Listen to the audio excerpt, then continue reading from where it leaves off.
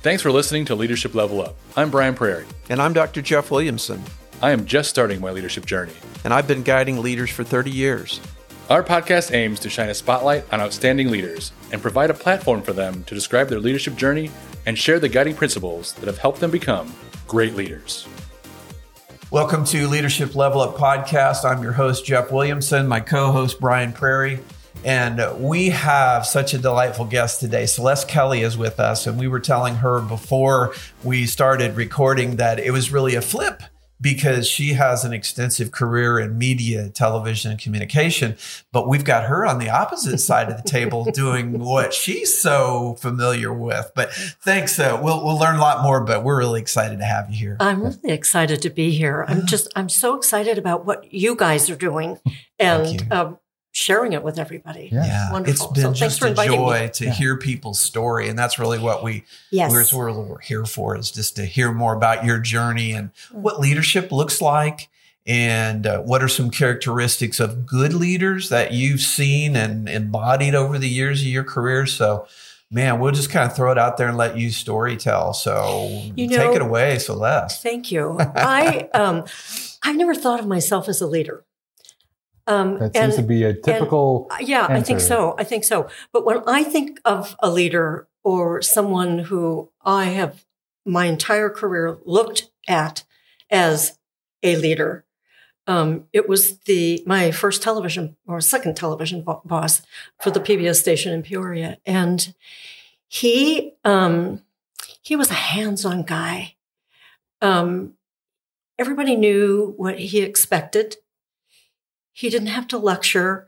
He would work right alongside. My first show was an audience participation, so he would help set up the studio. He's the station manager. He helped set up the studio. We had, I think I told you before, we had Bradley University interns helping us, so they learned from him. And later in their careers, they would go, looking back, I can't believe it was the station manager who greeted all of the guests. Oh, wow. He was humble. He was passionate about television. He was passionate about public television. And those days were the golden era of public television. Yeah. He loved what he was doing and he loved sharing it. And I think that's part of what made him a good leader. Years later, we found out things about him that nobody knew. He didn't ever talk about. He was a war hero. He was all kinds of things that nobody ever knew, because whether it was strike a set at midnight, he was right there with us always. Mm-hmm. And so from the very beginning for me, that's what a leader is. A leader is your coworker, somebody you look up to, somebody who says, okay, here's what the line is, but what do you need? He never said no. Never said no. What do you need? How can I help you? So those are, to me, really had a high character. Right. He had a strong faith life. Mm-hmm. He valued his employees. He had valued his job. He valued our audience. He had a high degree of value for everybody. And so, to me, I guess those are a whole lot of things that went into making Elwyn Basquin who he was, and everybody who ever worked for him said the same thing. How lucky were we? How lucky were we to work for somebody like that? Very. Yeah. Do you think he would have considered himself a leader? No. Really? Okay. No. We did a few years ago, a retrospective and a documentary really about him. He just didn't know it until the end. What's going on here? What's going on? Yeah. Can we tell the story? Oh, yeah, you can do it. You're the one. You can do it. But I mean, he was just amazing in so many ways. And so, no, I don't, he knew, I mean, that was his job. His job was to be the station manager. Right. But would he have ever said, I'm the big guy, I'm the leader here? Right. No. Okay. Yeah, because that sounds more like ego, and he doesn't sound like that. I was hearing humility and modeling and engagement and a sense of equality across the team. It's like, you need me to grab that? Okay. Right. Where'd you like it? Ego is a good word. He didn't function from his ego. I never saw it. I don't think anybody ever did. So, and I think most of the leaders that really endear themselves to us fit that kind of mold. Mm-hmm. I think so too. That it's really not about me. It's about you and you and you and you and what we're doing together. Yes, right? Yes. And what we're doing, in those days, PBS in the beginning was really a lot about children. Mm-hmm. Had a big family, and so he was all about children. He used to, the begging for dollars, the pledge. Right, yeah. We just call it begging for dollars because we were always asking for money. And I was a single mom at the time, and I can remember taking my son on some days when it was a weekend and I had to work. And there'd be a couple of times I'd run down the hall for a makeup or a potty break, whatever. And I would come back and my son John would be on the set with Elwyn. And Elwyn would be interviewing him, and I'm like, "Oh my God, what is it? What just happened here? What just happened?" And Elwyn said, "This couldn't have been any better if I had scripted him." Right. But John loved PBS. He loved Sesame Street. He loved all the children's programming that in that era were really good. Yeah, Yes. Well, it sounded like he knew how to communicate with young and old. Everybody. Yeah. Exactly. Everybody at every level. And, for me, back to the leadership idea, this man hadn't been in Peoria before. So I don't know if you know too much about Peoria. It's mid-sized market, kind of what I would always call a nice, big, small town. Yes, I think both that's a good way to describe it. Both and. So people who lived there and kind of ran Peoria didn't know him. He made friends faster than anybody I have ever met. And not just friends who would come and volunteers. He treated the volunteers the same way he treated donors who were capable of giving 5- and 6-figure gifts. Everybody was the same because we all had the same goal. Mm-hmm. We're going to make this the best thing for this area that we can do. And that's great. Leading. Truly leading, yeah. Bringing people together and doing it in a way he just sounds like such a humble. There was no playbook. Disconnected previously, not in a negative way, but just they weren't connected. And it sounds like he had a way to bring people together across the spectrum, and everybody was somebody to Owen. Everybody was somebody to him. And whether they volunteered or whether they, as I said, gave money. Mm-hmm. But everybody, he was able to, the other thing about him, he was able to articulate a vision to people who he didn't know. He had such passion for television. I mean, it wasn't his first television job. He had such passion for television and bringing this particular brand of television to life. And I think that passion and, wanting as many people, come on, let's work together. And it worked. What a great station manager description especially for PBS in that era, right? Yeah. That's exactly it was. It's exactly what Peoria needed, it sounds like. Yeah. It was. Right. One of the things that I've often, when we've talked to folks about leadership is, one, they almost always say they don't think of themselves or their favorite people as leaders, but I'm always quick to say leadership is influence. See, and he had influence. Mm-hmm, mm-hmm. You and I have influence. Brian and I have influence, and it comes down to how do we act? What do we model? What do we do with and for other people? Because that's influence, mm-hmm. and then we can help lead a team or lead a community or whatever to do great things together, and that's where the magic happens. The togetherness. Yes. Yeah. Somebody has to. Be the producer or the leader or the director or whichever, but doing it together is a big deal. That synergy. That's where a lot of that joy comes from. We can all link arms and say, "Goodness, look at what we were able to do together." Mm-hmm. Yes, and that inspires us. And now I know it inspires you too. Yeah, absolutely, it absolutely does. Yeah. It absolutely, yes. Well, the whole reason Celeste is here is because I consider her a leader for me. Mm-hmm. When we worked on a project, if I can share this brief story, of course. She hired me to help her with a project, and let's just say it was a difficult client, and but she met them with ferocity, but also not anger, just like, because you were passionate about what the thing we were doing, and you brought me along with you, and I felt so lucky to be a part of that, just because, and even though it was a very difficult project, it just made me feel like, and I had been doing this for a while, and you showed me things I'm like, oh man, I never thought about telling a story this way, or even editing. Like there were so many things that just little nooks and crannies that you kind of did for me, and I truly respect you for that, and that's why you're here. Mm-hmm. I'm just. What's the expression? Pass the Kleenex, right? I mean, things like that.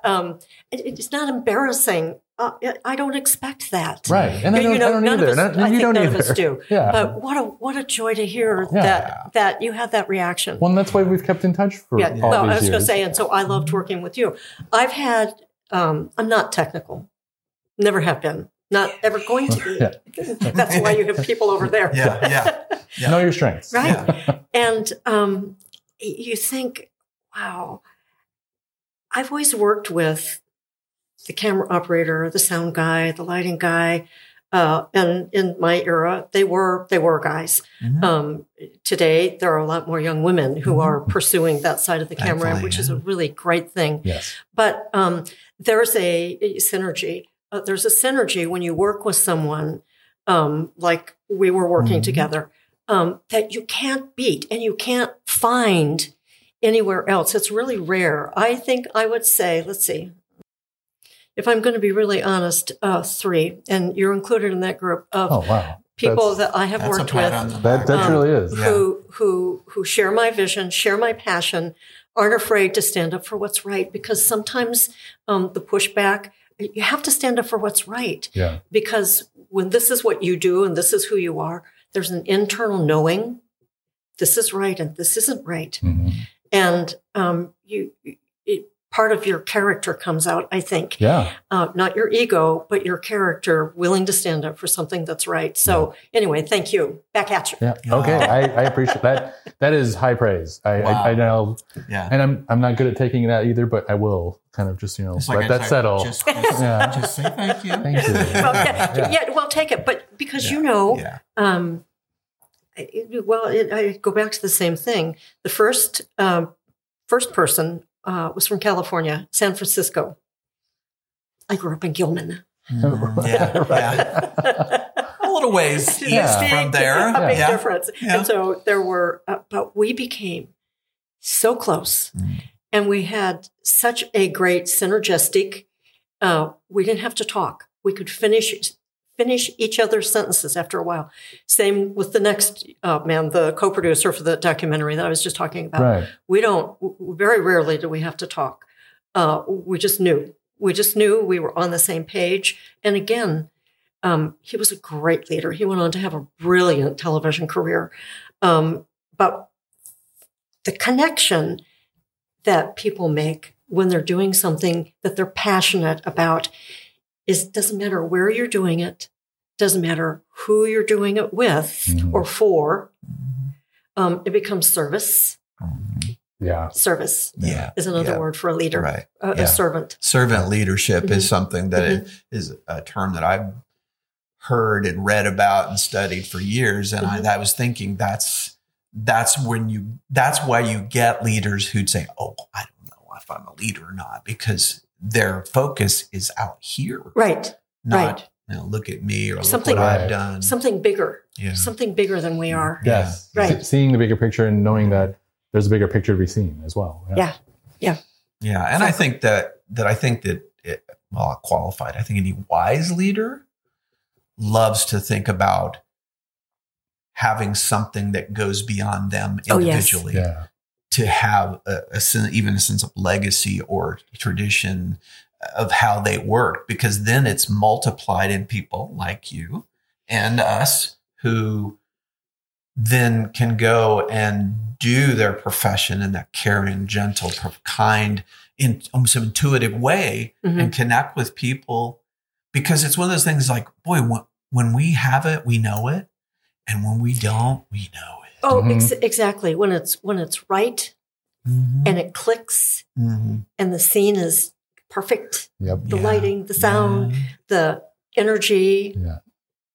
There's something magical about that. There is magic. But it also, there's knowing, like you said, like there's in the, you've done it for a long enough. You see it. There's magic in that, but there's just the knowledge you've built over time and just how you can read people. Because, when you're interviewing somebody, you can tell when they're kind of like either shying away or something like that. And then if you start driving them more, they're just going to keep shying away. So just kind of knowing, just the knowing, I think is. Well, knowing in that sense, but also for me, knowing that this surely must be in my DNA.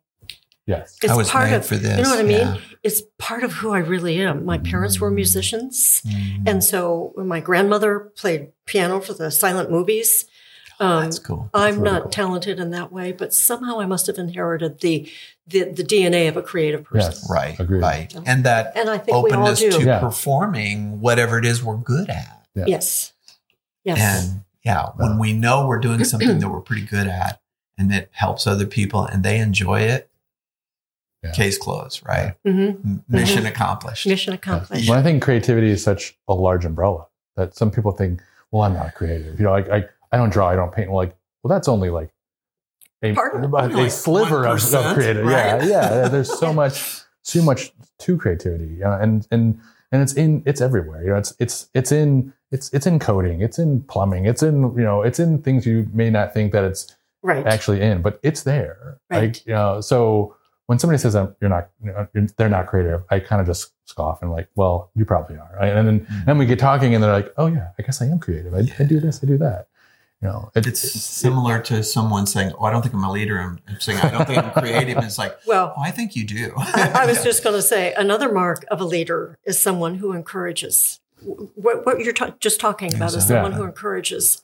Let yourself open up and bloom and grow and let all of that out. Yeah. Oh, yeah. Absolutely. We all need somebody to encourage us. I think that's so true. And that's, I spent a lot of years in higher ed, and that's the greatest joy for me is those times where I can say, oh, I can totally see you doing that, and have a student going, you think so? I'm like, oh no, I know. So you're going to be so good at that. Oh my gosh. And help to share that with him. And then of course you experience this too, 4, 5, 10 years later, somebody comes back and touches base. And I usually am not a guy to say, I told you so, but they'll come back and say, you think to yourself, I'm doing this. And sometimes I just say, remember we had coffee your senior year. I told you this was going to happen. I told you you're going to be awesome. And now you're doing it. I love it. That's what excites me. Yeah. Too. Yeah. Well, a leader. Well, yeah. Well, yeah. Influence. A leader is a teacher, is an encourager, is, do you think of yourself as a teacher? I didn't. Doing what you're doing? I didn't until... He's gotten there in this year. Yeah, I would say I didn't until a professor we work with at a local college. She's like, you have a teacher's heart. And I'm like, what are you talking about? I'm like, and she's like, no, every student I talk to says, you're very patient, but you also are so willing to just, sit down with them and teach them. And I'm like, well, yeah. I actually was like, well yeah. Oh, shucks. Thank you. I'm like, my knowledge isn't sacred. That's so just I want to pass it to I feel like, especially in our field, like, audio and video and creatives and really in general, just like when you find somebody that wants to listen to the very niche things, oh yeah, you want to know more? Okay, sure. Here's more. So you do have a teacher's heart. I do. So yeah, I just kind of realized that actually probably within the last year or so. Yeah. I don't think I actually ever said to him, oh, I know. Oh, you totally have a teacher's heart. But I totally agree that he does. Yeah. But it took someone telling me, because I was like, well, I'll just be me. Right. Well, that goes back to what you said earlier, ego. You don't work from your ego. And so, thank you. So if you think think about who you are and what your gifts are, right. You recognize them and you say yes to them. Yes. Which is so important. Yeah. But you're not coming at it from your ego. Yeah. Well, I think, I don't know, just that's good. And no, it is. It's very good. And I think it's something that I always strived, because I always saw the opposite, with several leaders that interacted with me. It's like, oh, this is my way or the highway. It's like, well, orders, right? Okay, that's great. Okay, I'll do it. I'll do it, but I'm not really willing to offer anything else, because You don't want anything else. Right. So seeing that, I was like, I don't want, I mean, I may have told Jeff that I did want this at one time. Like, I don't want clones of Brian's, working for me. I want, Matt, who's helping us here. He's creative in his own ways. And then there's Luke, and then there's Drew. Everybody has their own niche and thing that they're really good at. And I want to cultivate that. And I don't want clones of me, because I think 4 different brains working on a creative solution is way better than just a single brain. Oh, yeah. So, I try to nurture that as much as I can, because I'm like, I can kind of give you, the basics to get where, to understand something more, but I want you to, figure some other things out. Well, and isn't that how you become, or all of us become better and better and better? Yes. We have to be better than we were yesterday. Yeah. Not from an ego, No, but from I'm growing. It's exactly. Growth mindset. Yeah. Or as my grandson says, exactly. Exactly. I like that. I'll take that. Exactly. When you're feeling stuck, like what is something you like to do? Because something I used to do that wasn't very helpful was I try to just throw myself into it for hours on end and then get frustrated and walk away. It was the walk that actually I realized, like, oh, this is what I need to do more of, because when I come back, I'm like, oh, I have this idea. Walk more and stew less. Right? Yeah, exactly. I think that, I don't know, I always tell everybody it's a very Midwestern kind of mindset of just like, put your shoulder into it and just kind of make it happen. It's like, no, that's not actually a very efficient way to do things. But like, so what did you do, Celeste? A walk. Okay. A walk. Well, a break, a walk, change up, whatever it is I'm doing, turn my brain off to the problem and do something that brings me some kind of joy or pleasure. Go outside, watch the birds, go for a walk, clear the cobwebs, clear the whatever. And then I pray about it. Mm-hmm. Okay. And usually by the time the walk, the birds sing to me and I pray, there's some kind of an answer. Mm-hmm. Right. You're able to come back to that problem and go, I didn't think about that. Yeah. Right. Let's try this. Right. Yeah. Right. Yeah, and absolutely. maybe it works, maybe it doesn't, but it gets rid of the frustration, which contributes to the problem. Oh, yeah. Right? Oh, totally. The more frustrated I get, the more closed-minded I get. Yeah. Everything just kind of gets locked up. And you know what? The other thing, sometimes, is it hard for you to say, okay, wait, I need to just put this down for a little bit and walk away? Is the part of you that is driven to do this work saying to you, oh, no, you can't stop. You can't stop. You have to keep going. You have to keep going. The driven part of me, and also we're beholden to the client. Like, we have a deadline. So that's also, so that's something like, oh, it's looming. It's right over, it's right over there. Right. So that makes it very hard to kind of just like, oh, well, just go take an hour walk. Like, well, no, if I'm spending 2 hours on it and getting nowhere, like, well, yeah, the hour walk would have been way more efficient. Right. Or a 15-minute walk. That even, yeah. So, or a HIIT routine. Yeah. Well, So what a good practice for me has been is recognizing that frustration earlier and being like, oh, I'm getting frustrated. Let's do something. Like, usually when I'm getting frustrated, like, I'll go talk to the other editors and maybe work something out, or just, go take a walk. Or go talk to Jeff. Find an outlet. Or talk to the person that you're working with and say, I'm stuck. Oh, what do you think? And I think is what I love most about what we do is it's so very collaborative. And I love working with all the people we work with. And I think the most beautiful thing about it is that when we are creating, like, your idea is here, Jeff's idea is here, my idea is here, and then the ideas get mixed in, and then it's nobody's idea, and it's just it's everybody's. And then this big, beautiful new thing. Yes. Right. And it's back to what we were saying earlier. It's like, look at what we did. Yeah. Mm-hmm. Yeah. Yes. I love that. Oh, that's terrific. That's probably just the bow to put on our conversation. Yeah, I think so. That was so good. Yeah. So, we could continue the conversation. We will in the future, but thanks so much for being here with us. It's great to have you. Absolutely. This has been rich. My pleasure. Keep doing what you're doing. Keep saying yes. All right. Thank you. Thanks for listening to this episode of Leadership Level Up. Please subscribe so you don't miss future conversations with great leaders.